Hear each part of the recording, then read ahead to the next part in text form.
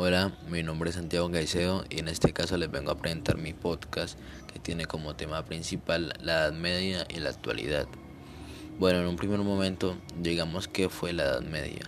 La Edad Media o medievo, como también se le puede llamar, es el periodo histórico de la civilización occidental comprendido entre el siglo V y el siglo XV. Su inicio se sitúa en el año 476, el año de la caída del Imperio Romano de Occidente, y su final en 1492, año en el que Colón llegó a América. Esta es la división temporal más extendida, pero también se da fecha como año final de la Edad Media a 1453, año que cayó el Imperio Bizantino. Gutenberg inventó la imprenta y acabó la Guerra de los 100 años. Esta época comprende 10 siglos, un enorme espacio de tiempo, la verdad, por lo que a su vez se subdivide en Alta Edad Media y Baja Edad Media. La Alta Edad Media comprende el periodo del siglo V al siglo X, un total de 5 siglos caracterizados por la lucha por la supremacía de los tres imperios coetáneos, el bizantino, el islámico y el carolingio. La Baja Edad Media supone un periodo con enormes repercusiones y proyecciones en el futuro. Las instituciones establecidas en la época y los valores sociales entraron en decadencia. La Baja Edad Media a su vez se subdivide en Plena Edad Media del siglo XI al siglo XIII, marcado por la expansión del sistema feudal, el surgimiento de la burguesía y de nuevas instituciones de poder y la crisis de la Edad Media. En todos estos años la sociedad era completamente diferente a como la conocemos hoy en día, con estratos sociales muy marcados por diversas circunstancias como lo son la raza, poder, economía. Algo totalmente absurdo, la verdad, pero que era la realidad. Siguiendo un tipo de estructura piramidal con el rey por encima de todos, que era de los pocos estudiados debido a que casi todas las personas eran analfabetas.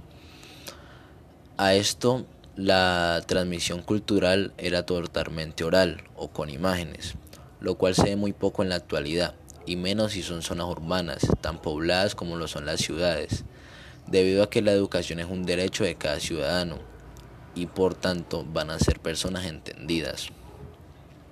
Cosa la cual que no era así en la Edad Media, ya que se daban clases en escuelas de los monasterios y se centraba exclusivamente en aquellos que iban a formar parte del clero. Lógicamente, los conocimientos que recibían estaban muy vinculados con la iglesia, ya que en la Edad Media todo giraba alrededor del cristianismo o la iglesia en general. Además de eso, en estos tiempos las personas dependían de la naturaleza para sobrevivir. Vivían en casas humildes y tanto los hombres como las mujeres de las distintas clases sociales tenían que superar y subsistir a las diferentes estaciones climáticas. Su trabajo, a la vez forma de vida, estaba relacionado con la naturaleza y dependía de las estaciones climáticas. Debido a esto, la economía se basaba en gran manera en los campesinos, que trabajaban para pagar tributo al señor feudal. Este a cambio ofrecía protección, les daba tierras en las cuales trabajar, y los señores feudales pagaban tributo al monarca. Además de eso, el rey tenía control político de todo el territorio, el cual estaba sujeto a las manipulaciones de la Iglesia Católica.